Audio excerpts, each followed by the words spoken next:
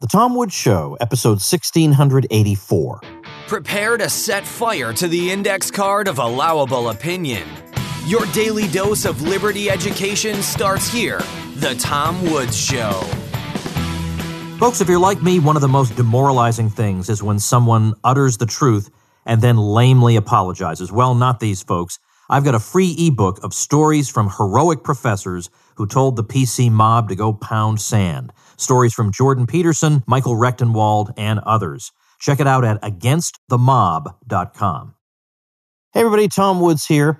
I've got a couple of interesting episodes coming up for you later this week, by the way. I just want to let you know about one of them involves a Michigan State professor who got in trouble for, frankly, just having an opinion different from what the mob has these days. So we're going to be talking to him. And then Friday, since it is Independence Day observed, we'll have Kevin Gutzman back on the show. We're going to talk about the history behind Independence Day, not the history behind establishing it as a holiday, but the history behind the events leading up to July 1776 and what it means. What does Independence Day mean? What did the Declaration of Independence mean? You'd think this would be simple stuff that everybody would know, but it's actually not. So we'll have some fun talking about that. But today, I just have some thoughts I've gathered about the state of the world, because I know a lot of you listening feel like you're in a George Orwell novel every day now. And it makes you think, geez, 6 months ago, we didn't have things so bad after all. I mean, I would take that in a second compared to today. So let me give a couple of examples of crazy things and then see if we can draw some conclusions or draw some broader conclusions from them. So, for instance, the other day I saw, I guess it's a couple weeks old now, but I saw it for the first time, a tweet from somebody saying, and I'll read you the entire tweet. It's kind of insane that Angela Davis is alive and well, but every major news source is like, what's prison abolition? Matt here, who half read a Wikipedia article about it, while also replying to a Nate Silver tweet, has the answer. So they're being sarcastic about people who are not qualified to speak on prison abolition or doing so, and yet there's Angela Davis still alive, and they refuse to even cite her. All right, let me tell you the story about Angela Davis, or what you need to know about Angela Davis. If you've never heard the name, she ran for vice president on the Communist Party ticket, I think back in 1984. She's not one of these communists who says the Soviet Union wasn't real communism or the countries behind the Iron Curtain weren't real communism. She was genuinely unhappy when the Soviet Union collapsed. And she visited these countries. She was honored in these countries. She won the Lenin Peace Prize in 1979. She accepted the prize in Moscow. She praised, quote, the glorious name of Lenin and the Great October Revolution, which is the Bolshevik Revolution, which is one of the worst events in world history. And earlier than that, before that, she was given an honorary doctorate from Moscow State University. This was not being done in the 1970s for normal people or for good people. It was all for people who were mouthpieces of the regime. East Germany, a horrible repressive regime, she went over there in the 70s and praised them, praised the Soviet Union and East Germany. And when she was asked if maybe she could help get some dissident voices out of prison, if she could use her influence to release political prisoners in some of these regimes behind the Iron Curtain, her reply was that the only reason you'd be in prison is if you'd been trying to undermine a socialist government. And of course, we can't allow that. So these people need to remain in prison. So this is the woman that somebody on Twitter who's gotten 1 million likes, or what, I mean, not 1 million, but let's just say an awful lot of likes and retweets. This is the woman that person is citing on behalf of prison abolition. A woman who actively supported imprisoning people for political activity. Like, that's what she supports. Putting them in prison.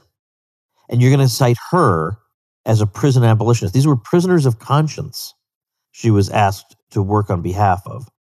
And she wouldn't do it. Let them remain in prison. That's your prison abolitionist. That's deranged. Okay, that's not normal. So if it were reversed, and I cited some crazy right-winger on behalf of some cause that he'd been obviously the opposite of his whole life, I'd be ridiculed and laughed out of society. But people think, yeah, Angela Davis should be consulted on this.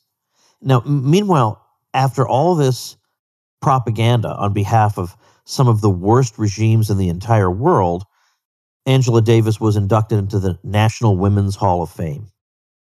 Now, if you so much as said affirmative action might not be a great idea, there'd be no way you would be admitted into the National Women's Hall of Fame. That would be it. That alone would disqualify you. But you justify regimes that destroyed countless lives and impoverished countless people and ruled by terror and propaganda. Well, that's fine. Come on in. Congratulations. You've been inducted into the National Women's Hall of Fame. That's our world right now. That's not normal. Or how about this story? An article ran in Bloomberg, and the headline was, COVID-19 surge begins reaching older, more vulnerable Floridians. Paul Krugman links to this article on Twitter, and his comment is, reality is coming for white supremacists driving golf carts. So it's an article about ordinary people who may be at risk right now.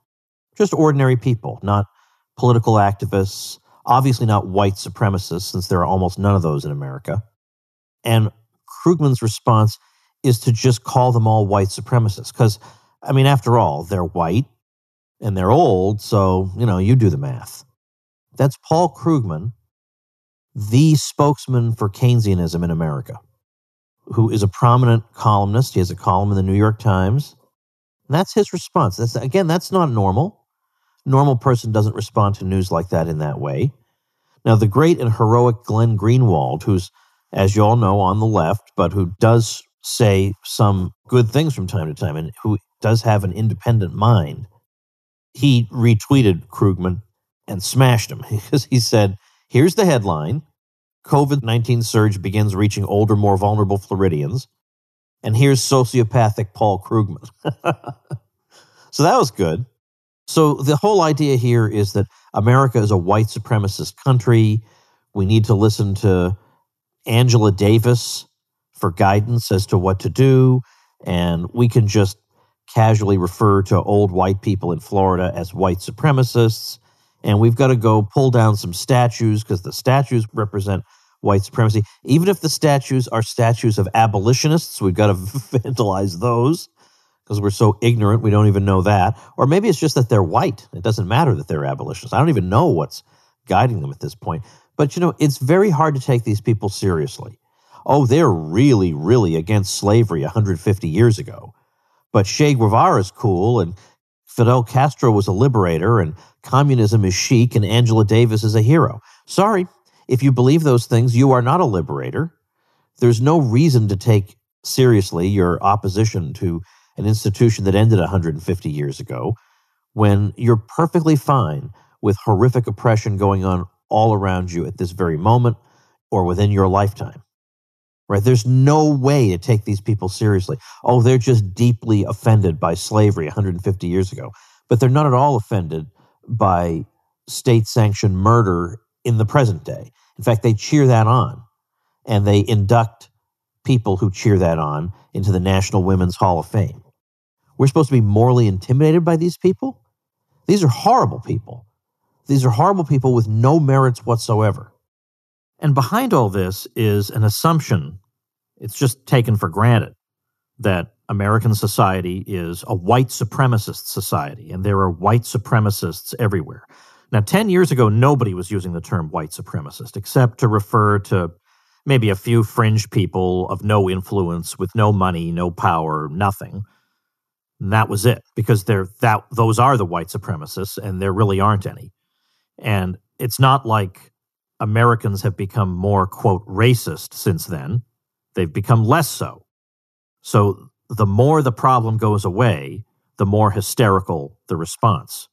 There is no support for the idea that the United States is one of the least racist countries on earth. I mean, that's not even debatable.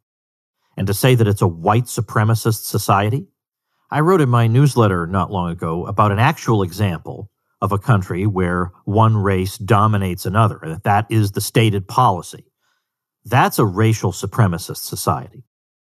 And the example I gave was Malaysia, which has been officially discriminating against its Chinese minority for decades. It was written into the Malaysian constitution that there would be discrimination against non-Malaysians. Nearly half of the Chinese minority has indicated a strong desire to leave the country. Now, that's a country where one race dominates another. Of the 56,576 Malaysians who renounced their citizenship between 2006 and 2016, nearly 50,000 were Chinese.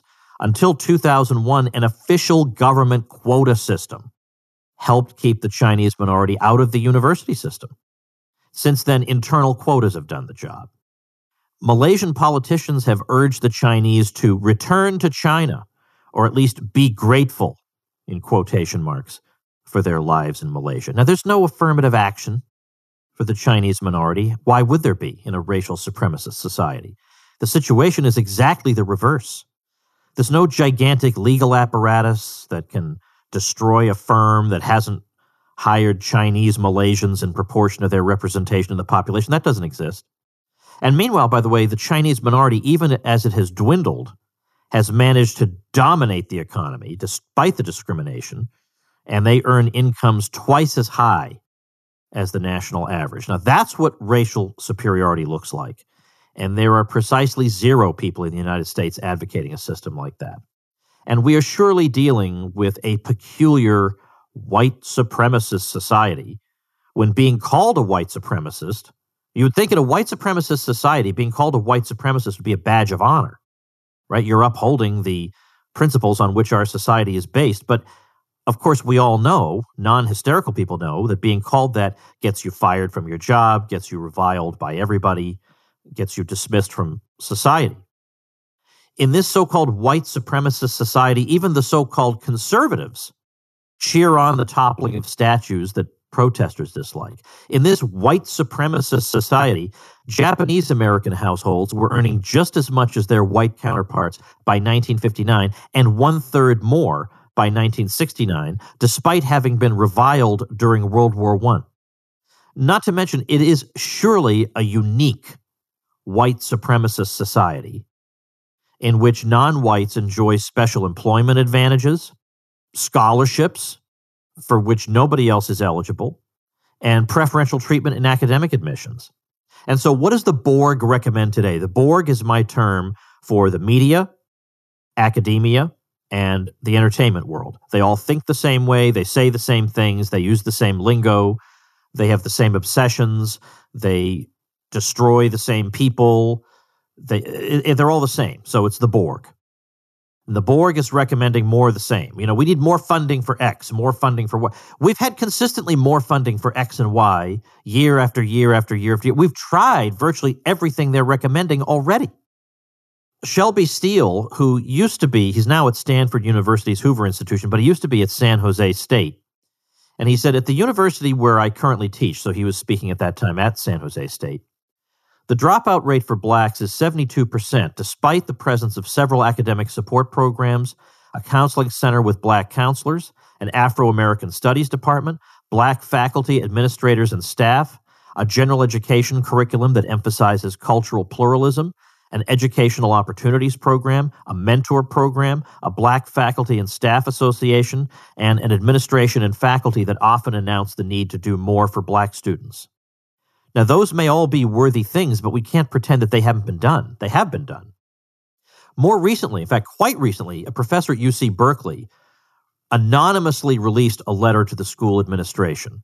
And I'm going to read you an excerpt from it. But remember, this is a very weird white supremacist society we live in which the slightest criticisms of the narrative promoted by Black Lives Matter will obviously get you fired, and so you have to make them anonymously. Now, again, if this were a white supremacist society, you would think these critiques would be everywhere, right? And they would be nasty and whatever.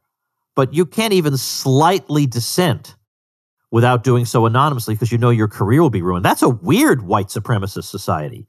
You can't say anything, on behalf of the majority without fear of being destroyed. Weird.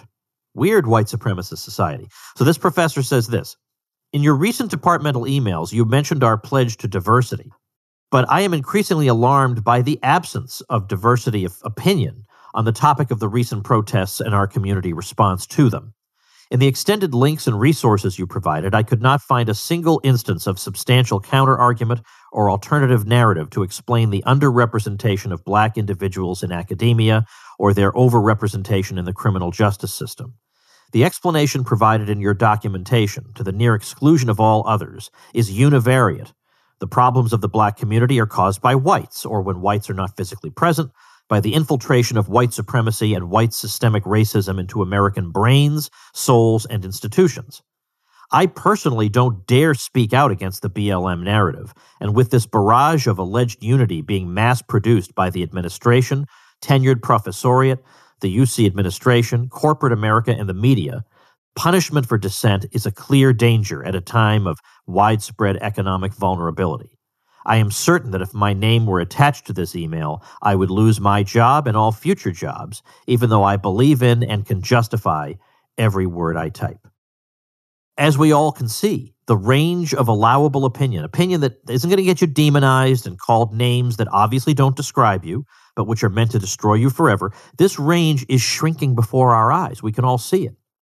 Now, if you consider this something to cheer, and you consider this a development that's likely to contribute to greater understanding among people, then I get your support for BLM. It's all of a piece. However, it is quite possible to favor genuine justice for all people without buying into a cartoonish morality play that is just divorced from reality. Yeah, I could save myself a lot of grief if I would just sit still in that examining chair and let them make me repeat the 2 + 2 = 5, but I wouldn't be able to live with myself. Now, when things like the Aunt Jemima syrup bottle get changed, people make fun of conservatives for thinking there's something wrong with that. I saw somebody on Facebook say, is that the hill you want to die on? A syrup bottle? Come on, but it's obviously not a syrup bottle that's the issue. It's this creepy phenomenon whereby things people weren't even asking for suddenly now have to be changed. Like Dungeons and Dragons is now going to re-examine how it portrays race in its games. No, nobody was asking for that. What are you talking about? Nobody cares about syrup per se. What they care about is the totalitarian instinct behind the nonstop remaking of everything, which was at the heart of every totalitarian revolution, and the attributing of bad motives to everyone who dissents. So the people carrying this stuff out, none of them have bad motives, even though they're destroying things and ruining people's careers and making fact-free accusations. They're all good, wonderful people. People have been making the comparison with the French Revolution. And the French Revolution was also a time when people were trying to remake society from the bottom up. Really, they were trying to remake society from the top down. Let me put it that way. That was the thing. From the top down, we're going to remake society. So, as if to underscore how radical we intend to be, we're going to have a whole new calendar, and we're going to date the beginning of the new France from the execution of the monarch. Then they guillotined statues of saints. You can believe the stupidity of that. They changed street names. They banned religious holidays. Tens of thousands of priests ultimately had to flee into exile. And one good result of that, by the way, is that a lot of them fled to England, where there were laws on the books against Catholicism. But it was the good example, we have many testimonies, contemporary testimonies of this, the good example of these priests helped to melt away the anti-Catholic prejudice in England and eventually get those laws repealed. There were gruesome murders of regime opponents, as in the drownings at Nantes and the executions of the martyrs of Compiègne. And I might add, of course, that what's driving this is the idea that our opponents are not actually people with alternative points of view that we all ought to hash out. Our opponents are subhuman. Their arguments they're not arguments. They are weapons. They are not to be listened to. They are to be destroyed. So our opponents are not people to invite over and talk to. There's an organization called Liberty Fund, a company called Liberty Fund. You may know about them because they publish a lot of Liberty classics in inexpensive editions, both paperback and hardcover. But what a lot of people don't know is that in addition to that, they hold colloquia, invitation-only colloquia, among scholars. And I've been invited to many of these over the years. And you attend these colloquia with a total of 15 other people. So there's a discussion moderator and 15 people. And you've all read the same readings in advance. Maybe it's a book, maybe it's a collection of readings from various sources. And they're all on a theme, and you discuss that over the course of a weekend in a nice hotel and dining at nice restaurants. And it's a wonderful scholarly experience. But as time went on and I was observing this, I noticed that more and more left-wing people were being invited to these colloquia. And of course, the thought was, well, we're going to try to have discussions with the left and see where we can go. And there's nothing wrong with that. But I point that out just to note that would never be reciprocated. Never. The idea is not that, well, libertarians have a perspective that we really owe it to ourselves to wrestle with, and they're human beings too, just like us, so we should treat them with dignity. So why don't we have them come? That would just never happen. We would not be invited. That would not happen. We're dealing with people who don't look at the world as consisting of diverse peoples with varying points of view that ought to be entertained respectfully. It consists of enemies who deserve to be silenced and humiliated, and their old ways of living must be destroyed and rendered odious. And their lingering attachment to their old ways has to be made an object of ridicule and laughter. How else are we going to create a new society if we still have people stuck to the old one? We have to eliminate those people or humiliate them to the point where they dare not speak. And even if you're just a little different, like the Mensheviks and the social revolutionaries in Lenin's Russia, you too will eventually get what's coming to you. And then, to make matters worse, to top things off, they'll gaslight you by presuming to give you lessons in tolerance and coexistence. And to think the conservative movement used to think the problem with its opponents was that they were moral relativists. No. We're talking about people who absolutely do believe in a moral standard, and they are it. They're the ones terrorizing everybody. They're the ones shutting down speakers and intimidating people. There are academics all over America who are terrified to say anything or contradict the Borg because they know what'll happen to them. Which side has to keep its mouth shut out of fear of losing a job or having a reputation destroyed? I constantly get students asking me, should I keep my mouth shut in the classroom? Now, that's oppression. That right there. That you have to be terrified like that. That's marginalization.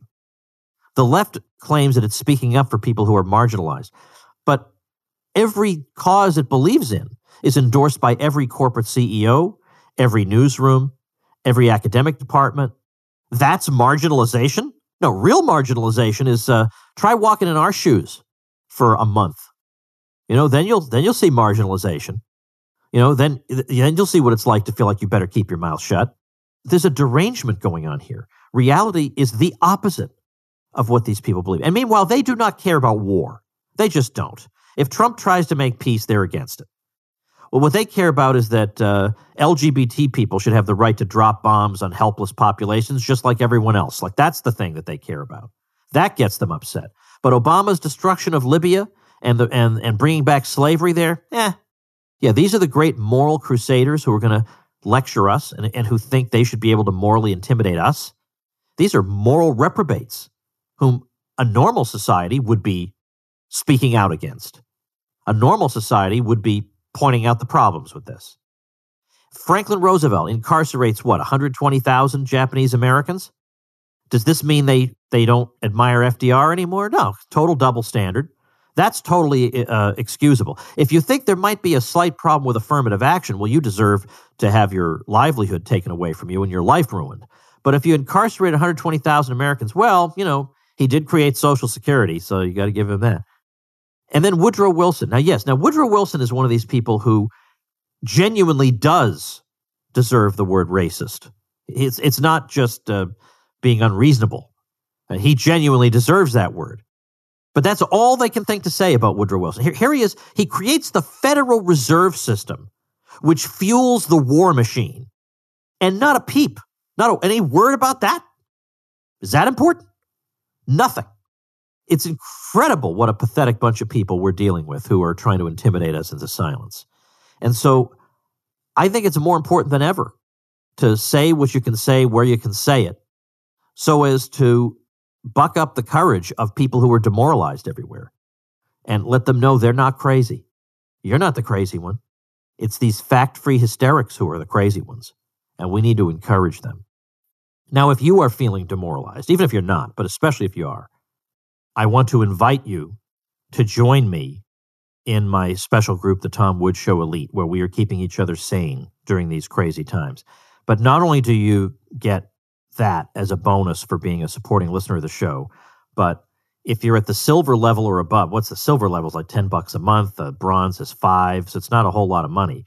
But at the silver level and above, I throw in things like, I sign a copy of one of my books, I send it to you. I give you the video of my debate with Bob Murphy on pacifism, a debate I lost, by the way. There's no footage of this anywhere except inside the supporting listeners group. My email masterclass, how to make sales through email. I got an hour thing on that going through my methods. I have a video on tips on public speaking. I have a more than 20-year career in public speaking. I have a video showing you how I make my ebooks. I have transcripts of all the interviews. I have massive discounts on Liberty Classroom, discounts at the Mises store and a bunch of places. You get the free Kindle version of Real Dissent. I mean, it's a huge, huge, huge, huge number of benefits. Our friend Jeff Herbener went through the best-selling economics textbook of all time and chapter by chapter gave it an Austrian critique, and I give you that course too. I mean, it's ridiculous how much I give you. But as I say, a chief selling point of it is membership in the Tom Woods Show Elite, which you will love very, very much. And I'm hoping to do an event at my house later this year with folks from the Elite group. I'm gonna select them because there's no way I can fit all you people. I have a pretty nice house, but I can't fit all you guys in there. So I have to figure out some kind of system of selecting. I don't know how this is going to work. First come, first served. I have no idea. But anyway, please go do that over at supportinglisteners.com. You'll warm my heart. And man, I mean, come on. With those benefits, you're going to be like a kid in a candy store. So supportinglisteners.com is where you want to go. And thanks so much for listening. Become a smarter libertarian in just 30 minutes a day. Visit TomWoods.com to subscribe to the show for free, and we'll see you next time. Like the sound of The Tom Woods Show? My audio production is provided by Podsworth Media. Check them out at podsworth.com.